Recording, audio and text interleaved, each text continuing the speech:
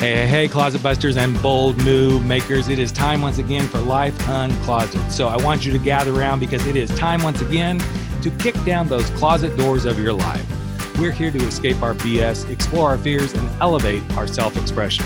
I'm your host, Rick Clemens. I'm the bold move expert and that coming out guy who's going to take you to the party, the pulpit, the wake, and back to the party of living your life uncloseted. So come on along with me and grab hold of yourself and get ready to step out, step up, and step into facing your fears, making your bold moves, and living life without apologies. Now let's get to the show. Okay, let's not joke about this, folks. Coming out is hard. It is not the easiest thing in the world to do. But I want you for just a moment to imagine what it feels like to battle this from a race perspective. Or to be someone who has immigrated into the U.S. in your second generation and you come from a very conservative values family perspective with all those expectations and fears of like, wow, my parents, they worked so hard to get me here and I'm going to disappoint them because of this. It maybe wasn't part of the American dream. Well, today that's what we're exploring here on Life Uncloseted. I have a wonderful guest who has a brand new book out called Brown and Gay in LA. And he happens to be a brown boy. And he has written a book that really explores some conversations he's had with lots of different groups of men in the person of color communities. And he also brings his own story to really help shed light on what does it truly feel like when you're coming of age and coming through these challenges of being that son or daughter of a Latino, Filipino, person of color community, and you're gay or queer. I can't wait to have this conversation with my guest, Anthony Ocampo, and welcome to the podcast, buddy.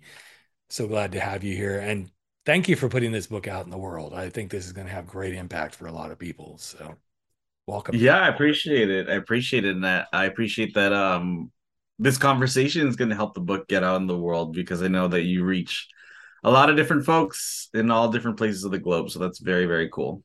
Well, and appreciate that. But here's the thing. If we don't tell these stories, as you know, Anthony, I think that's part of the reason you pulled this book together, is if we don't tell these stories, the stories go silent. They go mute. Mm-hmm. And then where do we end up? And I think that's part of what you've discovered is if people don't have this voice, they feel like they're mute and they're not seen or heard. So as you pulled it together, let's start with like for you, why was this like compelling? I mean, I know you're a professor of sociology at Cal State Poly in Southern California, but what was it like? Oh, I have got to do this. Oh man, I feel like as an academic, there's always academic reasons to pursue a topic. And, of course, when I was first working on it in my field, you got to justify why this matters. So, of course, I came with like the formal justification, which was when we talk about immigration, when we talk about race, we're often focused on the experiences of members of those communities that are straight, or we just presume that everybody there is straight. And in my life, coming of age as a queer person in LA, let's just say I knew a whole lot of people especially during the early part of my coming out experiences that happened to be both gay and folks of color or from immigrant families. And I thought, how come these experiences that I'm witnessing aren't included in the narrative? But to be honest, on a very personal note, I was maybe in my early 20s when I first started thinking about writing this. I didn't start writing it until my early 30s, but the ideas for the book, or even the idea of pursuing the book was, it came much earlier than that because I'm an only child from an immigrant family. My parents are immigrants from the Philippines. And to be honest, I felt like I just wanted to talk to other young men who had my same experiences to see how they navigated their relationship with their families after coming out as gay, because I didn't really have a template. There's nothing on TV, there's nothing in books, at least I didn't know at the time. And so I just felt like I needed to learn by having these conversations. And then slowly but surely I thought, oh shit, I gotta write a book about this. As you began exploring, because this was my experience, I'm not saying that everybody has the same experience, did you find yourself getting your own eyes almost opened again in different ways because you started hearing other people's takes on where they were? Oh, absolutely. It felt like every time I spoke with one of these young men, no matter if they were older than me, my same age, or younger than me, I felt like I was reliving all of Mhm. those really difficult experiences in school, or getting bullied by older cousins because I was acting a little bit more effeminate. Every time they spoke about these stories, I literally was reimagining or transported to my own version of that, Right. and that was hard. That made the conversations a very emotionally taxing experience. Sometimes I'd find myself having to, after the interview was over, like excuse myself to the bathroom or just catch my breath for a moment, because I was like reliving the closeted and coming out experience over and over again through the conversations I was having with the various men that I interviewed for the book. But what you just described is such a valid part of showing how much trauma this journey Mm-hmm. brings into our world. I mean, I just turned 59 a few weeks ago, and even at 59, there are days that something will hit, and it's like, ooh, I haven't felt that part of the wound in a long time, you know. And I've been out. I mean, I came out late in life, but I mean, I've been out since 1999. And some people would say, you would think the fuck you're over this. Like, no, you don't get over this. Like, I mean, there's lots of it you do. There's pieces of it you just find to like let go. But and I'm not saying it'll take me to my knees, but sometimes it's like, oh wow. Especially when I'm working with clients. I mean, I work with guys coming out of the closet all the time, and I was working with a client just this week, and he's like, I just don't even know if this is worth it. And he's only been out a couple of years, and he's, you know, my age, and he's getting discouraged and everything. And then he's like, but yet I feel the wounding. I mean, he goes, oh, I had somebody kind of reject me. And he goes, I realized, oh, that's the same rejection I felt, you know, as a young man many years ago. And I said, yeah, you're going to feel this rejection. There are going to be times it's going to show up in your world, and you are literally least expecting to feel that pain. And then, oops, there it is, right? That's so true. I feel like it was what was interesting to me was when I came out, it was not a smooth experience for me between me and my parents. Mm-hmm. Let's just say that I grew up with them saying things like, "Oh, we just want to make sure you take care of us when you're older. We hope you marry a nice girl that is respectful to us." And that was just even if I didn't have the words earlier in my childhood, there was something about that statement that didn't Mm-hmm. necessarily sit with me, and I didn't have the vocabulary yet to imagine myself as gay at that point. But I just stayed really uncomfortable with that statement. And nowadays, my parents, they're completely accepting of me. They love my partner. They invite my gay friends to my house. My mom will cook breakfast for them on Sunday if we go out on a Sunday, on a Saturday night. And it's great. But I often find that whenever I see that experience of coming out rendered either in a book or on television. There's a show, Love Victor, which Mm-hmm. is on Hulu, and it's the experience of a Latino boy coming out within his family, Right. and the tension between him and his mother, the way his mom just can't get past the fact that Victor's gay. She just does things that are, she loves him obviously, but they're incredibly passive aggressive and rude. It just brought me back to that same type of interaction that I used to Mm-hmm. have in the past. And it hit like I was finding myself really emotional, even though that part of my life was like 20 years ago. Right. But there's this interesting piece of, you know, what you just described, and I've watched that show, and there have been times that I'm like, oh wow, that really hurts, because in high school I wasn't out. I was very hidden. I came out when I, you know, got into college, and then I went and hid again. But what I find so interesting about when we see these things start to play out, and you kind of bring this forward, like these painful lessons in our manliness, in our manhood, that suddenly hit us. But then a lot of times, and I'm even at, again, at my age, it's almost like, oh, but if I react on that or do something on that, I can feel the pain of what's it going to bring to mom and dad. Yet I'm like, I'm 59 years old. I should just be done with this, right? But Mhm, that's not mhm. necessarily what happens. And I feel like you, especially, and I've worked with quite a few people of color in my role as a coach through these closet doors. And honestly, those have been some of the toughest coaching times I've ever had to go through. Not because I have to create the win-win, right? But just to hear the pain and the beautiful loving loyalty that they hold to family. Not that I don't love my family, but there is something about, Filipino, Black, Hispanic cultures that it's really so heavily family, family, family, family that if this is not accepted, it's beyond devastating. And then you carry that through with you for year after year after year after year. So as you interviewed some of these guys, was there a commonality of experience like, oh yeah, that happened to every one of them, that you can say, yeah, this is pretty consistent across the board? One thing that was pretty consistent, obviously, like I interviewed over 60 young men, and of course, over the course of my life, I've probably talked to many more folks that fit the demographic of the people I write about. But if there's anything that has struck me about the conversations, that everyone had a coming out experience that was very difficult. Even if they had, Mm.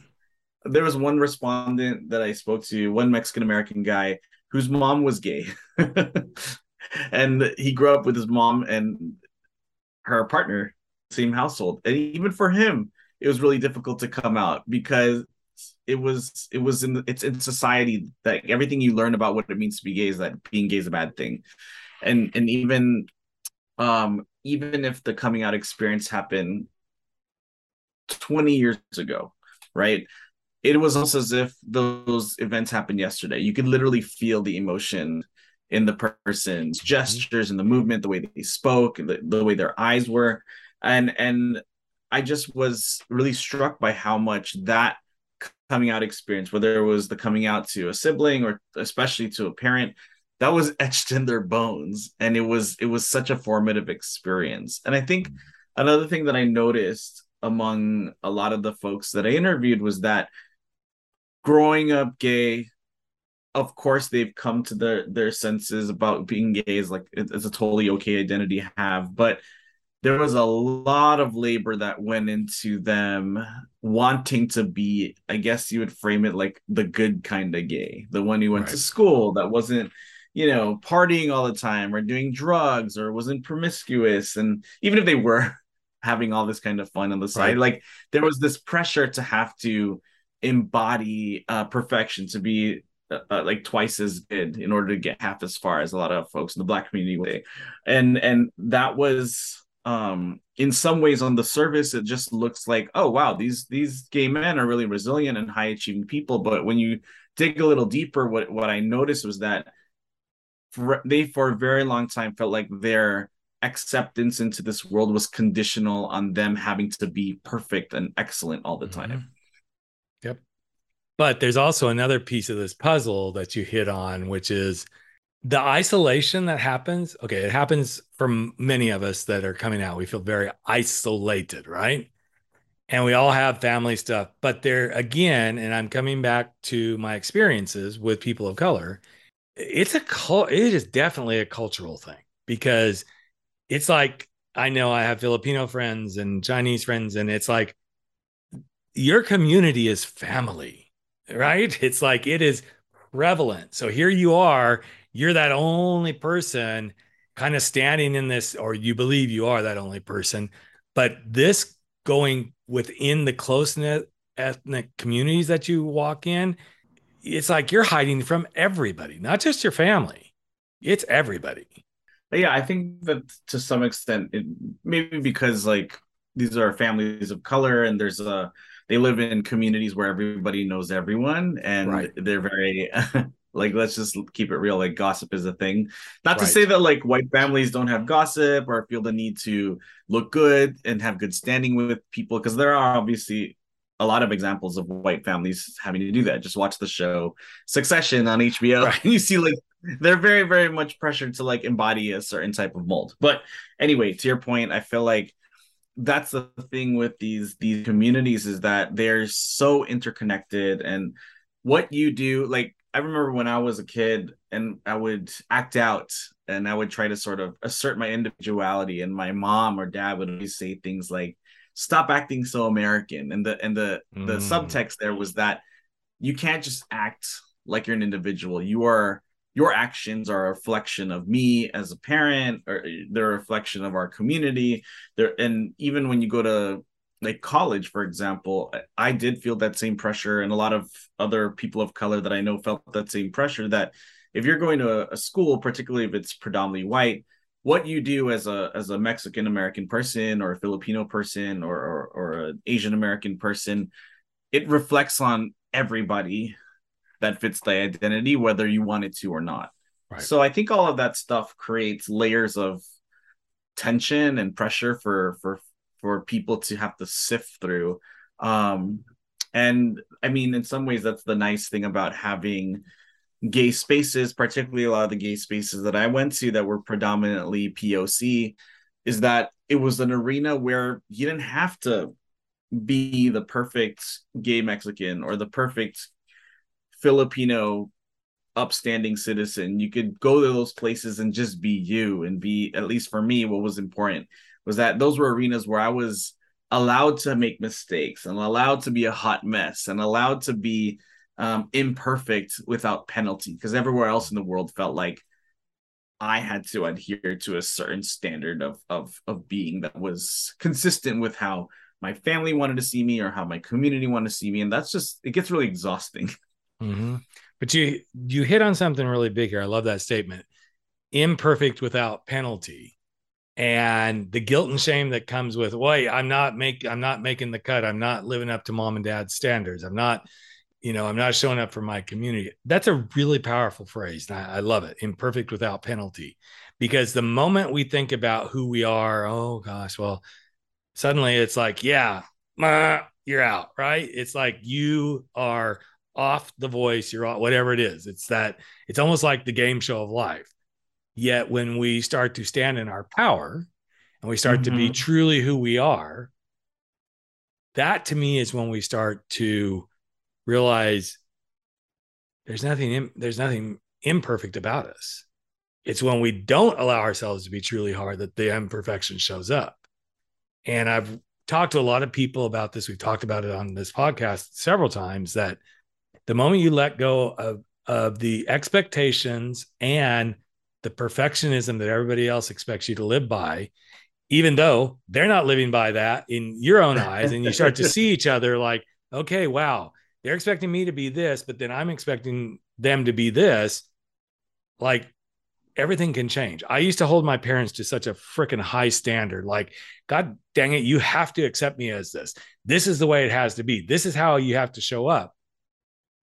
But then they were asking me to do the same thing. And then one day, and I'm not saying like, oof, my gay magic wand came out. And I'm like, here, let's fix this bitch, right? I realized, wait a minute. I cannot hold them responsible to live by my standards any more than they can hold me responsible to live by their standards. I'm just going to live. If that doesn't work for them, that actually isn't my responsibility. They are the ones who have to kind of like figure that out. Like, where do I fit in their world as their gay son? And I struggled a lot. I mean, again, I'm going to repeat. I know most people have heard this, but I came out at 19. That wasn't going to cut it. I went back in the closet, and then I came out at 36. And when I did at 36, I'm like, this is now me being me. I'm never not doing that again. So to speak. Okay, for those of you who can't see, I'm doing air quotes because there are times we aren't who we are until we're like, okay, we got to get a little more comfortable. But what I like about what you're bringing forth here, not only in this conversation, but in the book, is this, yes, it's a challenge as a person of color, mostly a man of color, since that's what your book is surrounded by, to stand in those places and be truly who you're supposed to be. But if you're not doing that, you're actually doing yourself even a bigger disservice by not showing up in that way. because Mhm. you being who you are is what is actually going to help you be the most powerful person you can be to continue the journey. Yeah, absolutely. I agree. And I think that it's a practice. It's not one of these things where you're fixed, right? And Oh, I yes, it find is. It's just like losing weight. You just say the weight's coming off and boom, it's done, right? oh man, we could talk. We have a whole episode about weight in the gay community, but but to your Yes, point, I feel but like we could also have a whole conversation about bald being beautiful because we're both rocking the bald. So let's I go there, love right? this. I do too. Yes. I love not having any hair. It's like I love it. Just keep Hmm. it shaved off and make it easy. So, But but yeah, I think this is an interesting piece of that puzzle that the minute we let go of the belief that perfection is what's part of what's wrong with us is okay, we don't meet the standards. I always say, well, who fucking wrote the book on the standard? Really? Like, you know what? There is no standard, even in our own community. And maybe you can comment on this too. Is even in our own community, we hold ourselves to such a freaking high standard to the weight. That's a really good example of it. And yet, there's a lot of guys in the community who are like, I like the big boys. There's a lot of guys in the community who are like, I like the little skinny twinks. Not hmm. everybody is a, well built Adonis with, I mean, I'm sorry, I'm going to say it. And no, don't hate me, guys. Muscle guys don't do a whole lot for me. I think they're pretty to You know, look at, but it's just not my thing. I'm not very I'm not very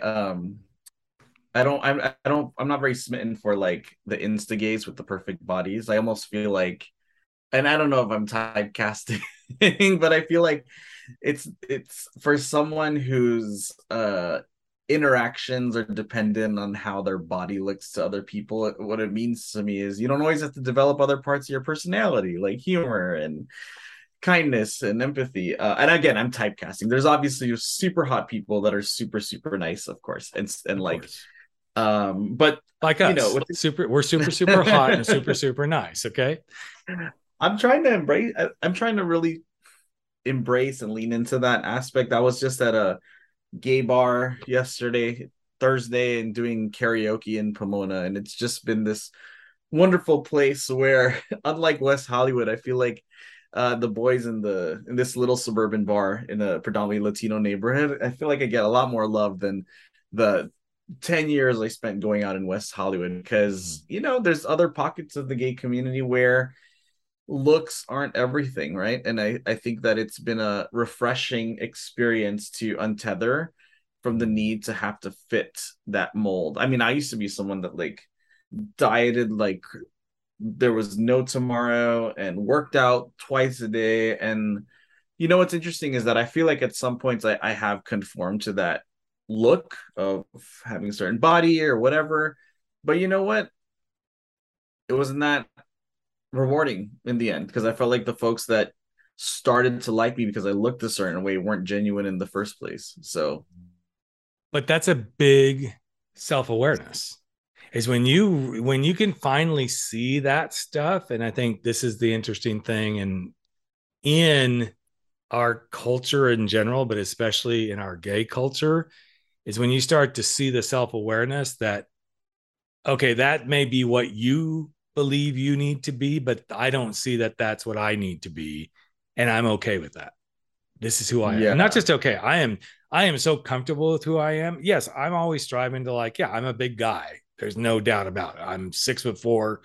I think I'm finally getting closer back down to that 295 space because COVID, I just decided, okay, I'm going to be like everybody else. Oh my God, I can't do, which I couldn't do a whole lot. But now I'm back out on my bike and everything. But I've learned to embrace who I am in so many ways because if I don't embrace me, as RuPaul would say, who the fuck else is going to embrace you? Right. So, okay, I ripped her off on that one. But, it is one of those things that I think the more we don't step into our power of embracing ourselves, the more damage we're going to continue to do.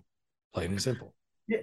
Yeah, and I think that's one thing I learned also over the course of doing these interviews that I didn't actually pick up on before I started, which was I of course when you interview these folks, it's a really intimate conversation, so you feel a sense of connection with them even if they're strangers. But if there's one thing I noticed, there was a lot of young men who I interviewed that no matter what they looked like, their height, their body type, what they were doing in life, they just like exuded a sense of ownership over who they were and Mhm. confidence over who they were. And the way they navigated the world was just so unapologetic. And I found that that was what I found to be most attractive. These days, I feel like I'm more attracted to someone's vibe and energy, not to get all like granola, but someone's vibe, energy, and confidence.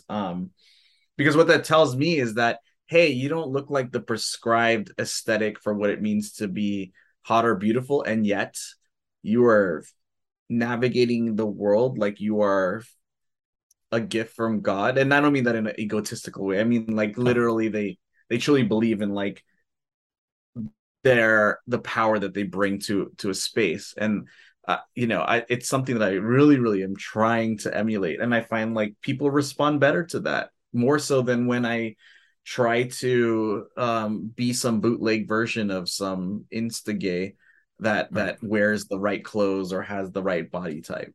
I just like being myself. Now, I'm not going to Mm-hmm. say like you. I mean, my initial journey, once I did come out, I was living in Laguna Beach when Laguna Beach was a hot gay mecca, so to speak. And yeah, I wanted to be in the right crowd and be seen, but then it didn't take me long to go, this isn't who I am. It's just not. Mm-hmm. And to this day, that's not who I am. I don't do well with surface socialization. I just Yeah. I can't. I mean, in certain situations, sure. Hey, how are you? Nice to see you. But I need more. I need connection. I need to feel somebody, not just touch them, feel them, but I need to feel the essence of them. And if I can't feel the essence of someone, I hate to say it, I don't really choose to have time for that anymore. Because if I can't, Yeah. then I've got better things to do with my time and better things to not.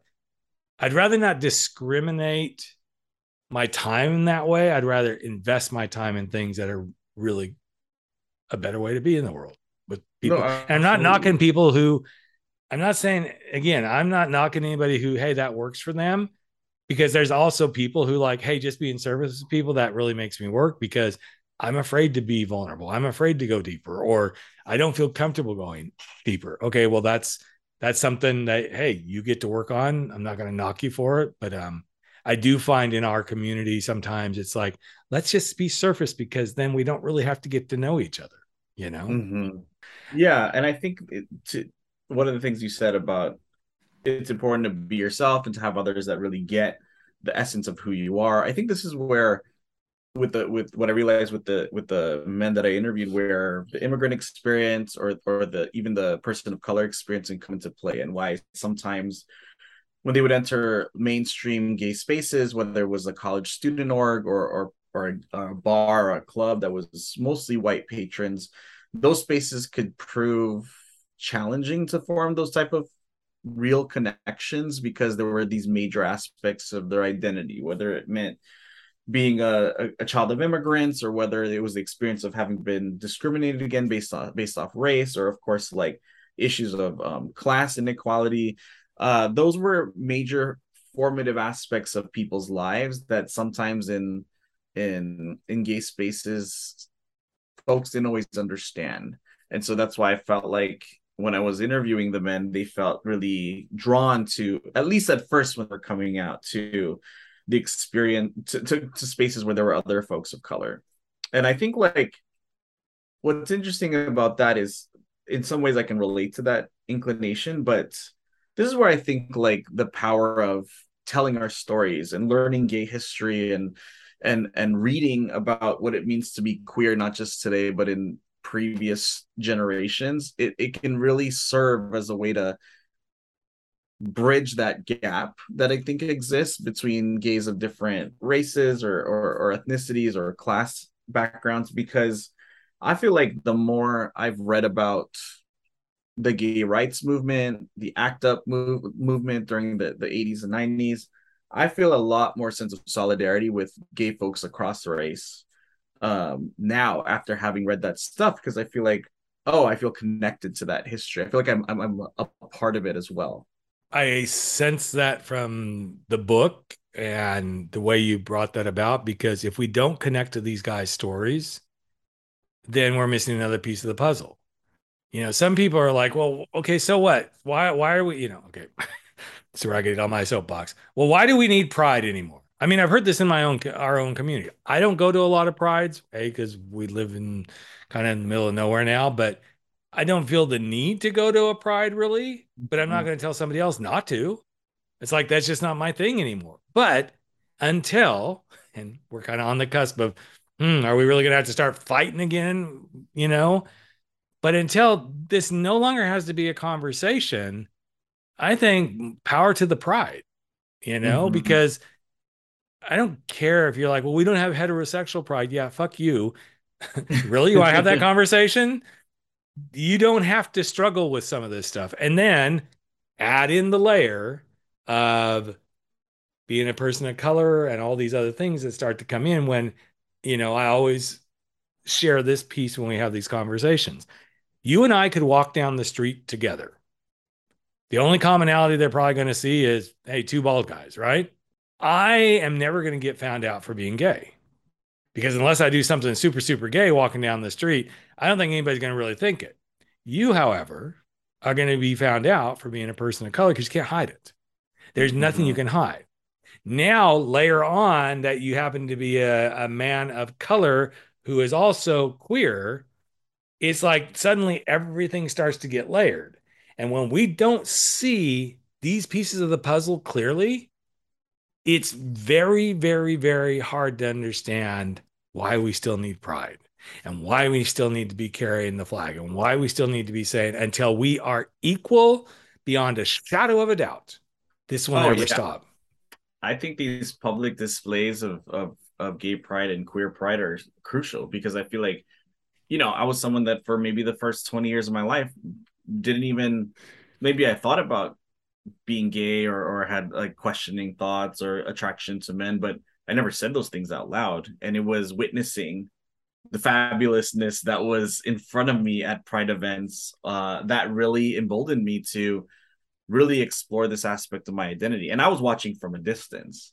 Mm-hmm. I was a little bit too afraid to go into a pride venue myself or to in college to go into the LGBTQ pride center. Those were very, very scary moves. Even like I remember the bookstore Borders, they had a gay and lesbian section. And I remember I would like try to see the titles from afar, but if I would Right. be deathly afraid if anyone ever perceived that I might be wanting to go to that section. It was like I was that level of paranoid. And so it means something to have a pride event where you can see, you know, gender bending men, women, non-binary folks just being out loud and proud. And that's what I learned. I think when I first came out, I and I've heard this in some of the men's stories as well.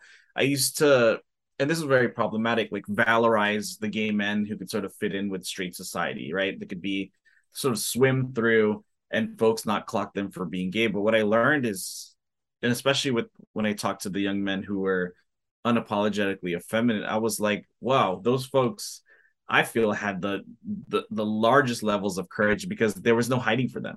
In the same way you mentioned, like as me as a person of color, it's noticeable.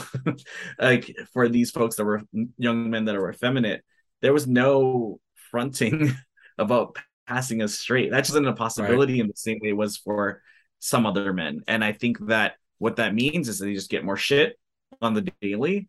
But what it means too is that they're able to reach that point faster where they're going to be unapologetically who they are and not worry about it. And what a freeing place that is to be. And Mm-hmm. I don't think a lot of people can put their finger on that until they've actually experienced. I was in fact I think yes it was August the 17th the podcast came out where I interviewed a pastor by the name of Colby Martin. He has a book called Unclobbered.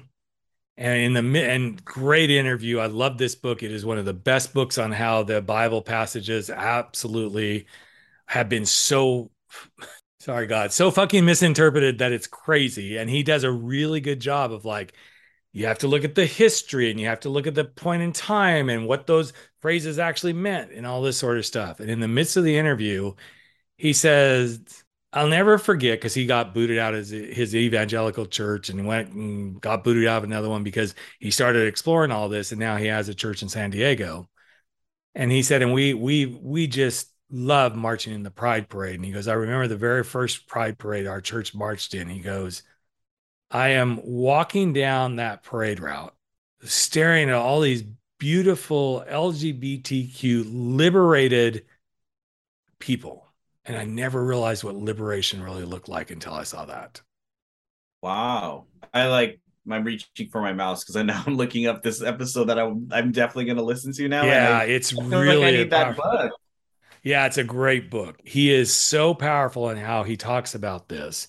And he's really cute too. So we'll just go there. But Who doesn't like a cute I've never member of heard the anybody party? quite put it in that realm of being able to really see what liberation really looks like. And he Oh, even, I think he even said, like, people half naked and all. He goes, that's what really liberation really looks like. And it gave me goosebumps. It's giving me goosebumps even now talking about it, because I'm like, here's somebody that should absolutely positively still be damning us all to hell. But to see that shift, that's beautiful. And as the work I've done and the book you're bringing out here, I always look at it through those lenses of how can we continue to free people to be themselves. That to me and is the goal. that's a big move to. I mean, if I was a attendee of this Pride event and I saw some clergy member or someone that was very obviously part of the church marching in Pride, that would be a huge mind fuck for me, because I just assume that members of Christianity are automatically gonna be antagonistic to being gay, or at least like at best be tolerant, maybe, but not embracing. There was this one time where for my first book, I had a priest from the local Catholic church in the neighborhood I grew up in. He reached out to ask me questions about that book, which is not necessarily related to sexuality. It's related more to like Filipino identity. But when I got to that coffee shop where he asked me to meet him, he was the one to bring up and ask the question, oh, how's your partner? Do you have a partner? What's his name? What does he do? And this happened maybe a year or two ago. And I kind of tell you, I was mind blown that a priest in all his, like, his priest Catholic get up was telling me about my partner and how we met. And it just reminded me of how much, all the times I went to church, I went to Catholic school from kindergarten through 12th, how much the possibility of that didn't even enter my mind until a religious leader took it upon himself to ask those questions, wanting to learn arenas of my life that I feel are very important to me, that I felt like were stigmatized by the Catholic Church. Yeah, I really love that story you told about Colby Martin. I feel like that's a book. I feel like I want to buy a couple copies of that book and hide it under the Christmas tree during our big Filipino Christmas and give it to the aunts and uncles. Yeah, there you go. There you go. So I'm curious for you. The book is freshly out. This is like a big, I would anticipate kind of a big coming out again yet for you. Like you're putting it out on the line here. Like these are stories. This is me. This is how I see the world. Any trepidation around that? No. I think that I think that I learned a lot from having written a book before, that there's a lot of fear that goes into um wanting to write, like there's a lot of anxiety I had about making sure I get the story right. Right. Same thing with this book. I wanted to make sure that I got the story right. I felt a lot of pressure, especially in the aftermath of the Pulse shooting, when I felt like I needed to write a book that was going to make an impact. And then at some point I realized, you know what, why am I taking on the responsibility to have to write the book that has to be everything for everyone? Like, other folks don't feel that same pressure. And so I just thought, I sort of limited. I just told myself I want to write really good stories. I want to make sure I render the stories that these young men shared with me were so courageous enough to share with me. I want to do it well. I want to do well by them. I want to make sure that I'm not exploiting their stories for the sake of spectacle. Because Right. I feel like sometimes that can happen too, where people lay out a bunch of trauma porn and then it's like consumed by straight folks, right? And Yep. so it's for me, I feel like I went through all those anxieties before the book was written. Luckily, I had a community of writers that I told them straight up, yo, you got to check me if I say something fucked up or I phrase something wrong. Right. Please check me. And the earlier iterations of the book, I was guilty of that. I may have said stuff that was not outrageously discriminatory, but sort of reflected my own internalized whatever femphobia, queer phobia, and I went through a lot to move past that. And so by the time the book was turned in, I feel pretty okay about it. And sometimes because my entire social network is mostly other brown, black and brown Right. queer men, when I'm living in those social circles, it can almost feel like what I'm writing feels dated and boring and obsolete because everyone around me like that's the normal experience. But I forget that when I go out into the world to other places beyond this small group of men that I have, these are topics that people haven't even started to think about. And Exactly. for that it's going to be an exciting thing to witness how folks react. Well, there's so many people in these fringes. I mean, I've experienced this. It's almost like there's this interest. Oh, I shouldn't say interesting, but there's this racism that exists. We've seen it. I've seen it on the apps. No femmes, no no Asians, no black, no blah blah. It's like there we go. Mm-hmm. You know. But even as a guy who came out later in life, I've been called a breeder. Oh wow, you actually. Oh wow, okay, now I'm gonna have to, definitely mark this episode, explicit, but you fucked a pussy. I'm like, really? Really? You're not a gold star. I'm not, and it's like, oh my goodness, wow, but these are those moments where you realize how much work there is still to be done. There is quite a bit of, not as, I don't think it's near as much as it used to be, but yeah, there used to be like, man, if you were a guy who'd been married in a heterosexual relationship, you were not to be touched. I'm like, now we're kind of like, hey, you know how to do a relationship, even though you fucked that one up because you were hiding in the closet. But there's things that there are guys that like, yeah, I'd much rather be with a guy who has been married in a heterosexual relationship and was in it for a while, as long as they're not just coming out, because that's a whole fucked up mess in and of Yeah. itself. But and I love you guys who are just doing that. Don't get me wrong. That's why I get to coach you. But it's such an interesting space to play in when we can see, ooh, I'm in this fringe group, and ooh, I'm in this fringe group, and wow. But in our own little world, it's all good, right? But the Mm-hmm. moment you step out, it's like, wait, whoa, the rest of the world hasn't actually caught up with where I am. So yeah, good for, let's keep having the dialogue. And when I saw your book, I'm like, I was really proud to see somebody going, we're going there.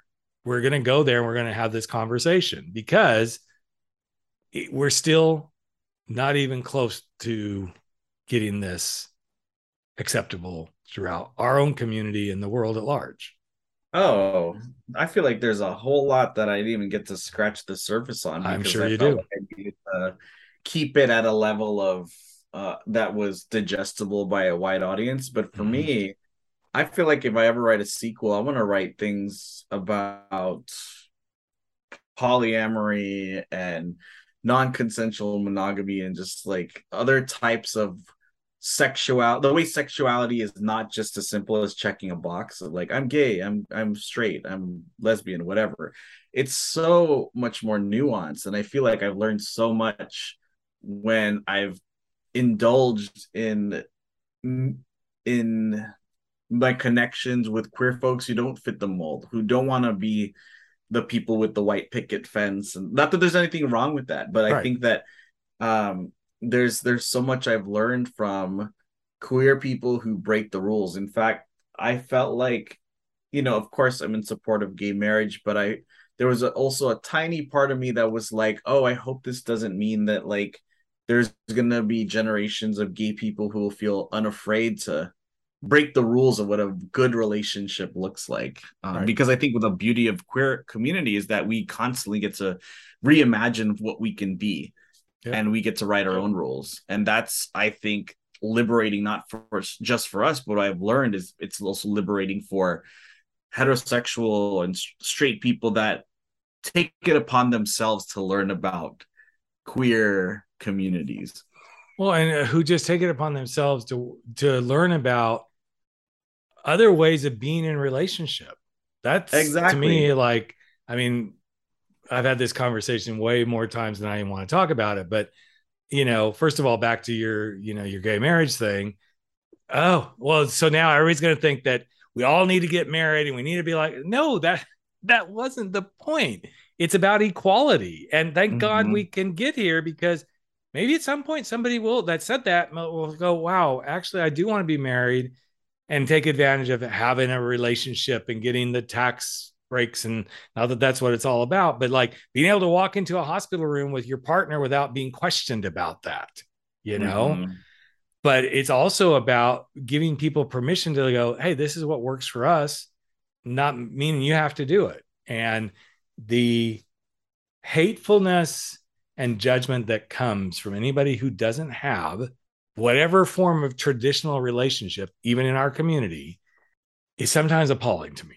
Yeah, I totally agree. Instead of just letting people do their relationships the way that work for them. And if they crash and burn, then that's on them. It's not on anything else. But I think it's beautiful that you're willing to go there. And I can't wait if you go for that book. You and I should talk about that, because I could give you lots of content on that, but it is interesting. So thank you for doing what you're doing, man, and being who you are out there in the world and bringing this to the place where it hopefully opens a lot of eyeballs to, this is the reality, and here's some of the wounding, and here's how you can move beyond it. And each time something like this comes out in the world, to me, it always is almost like another gay angel gets their wing, right? So there we go.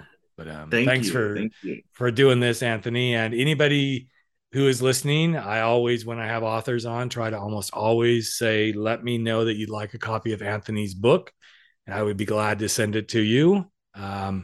Rules apply. If you've already gotten a book, then you can't get a book every time Rick says, I'm going to give a book out. But if you have not received his book, send me an email, rick@rickclemens.com, and I will get a copy sent to you on my dime. So anyway, any last words before? Amazing, Rick. That's the first time I've had a situation where someone does something like that. I love it. It's great. Well, it's part of what I do, because I believe in getting other people's books out in the world. So anyway, all right, my friend, thank you again for being here. We so appreciate you. And if you want to connect with Anthony, all the information will be on his website. The best place to connect with you is anthonyocampo.com, right? Yeah, it's just anthony.ocampo.com @gmail.com. That's my email. But all the Twitter, Instagram, all that stuff is on there as well. Perfect. All right, my friend. Thanks so much for a great conversation. Everybody, we appreciate you being listeners, and go out and keep stepping out, stepping up, and stepping into being your unapologetic self. Thanks, Rick. Hey, Life Uncloseted family. Another episode of Life Uncloseted has come to an end, and it is time for all of us to sashay away and go face our fears, make those bold moves, and stand up to living our life without apology. But before you do, I've got a favor to ask of you. Would you hop over to iTunes or Spotify or Podbean or wherever it is that you're listening to this, and just give us a little bit of love if you like what we're doing here at Life Uncloseted.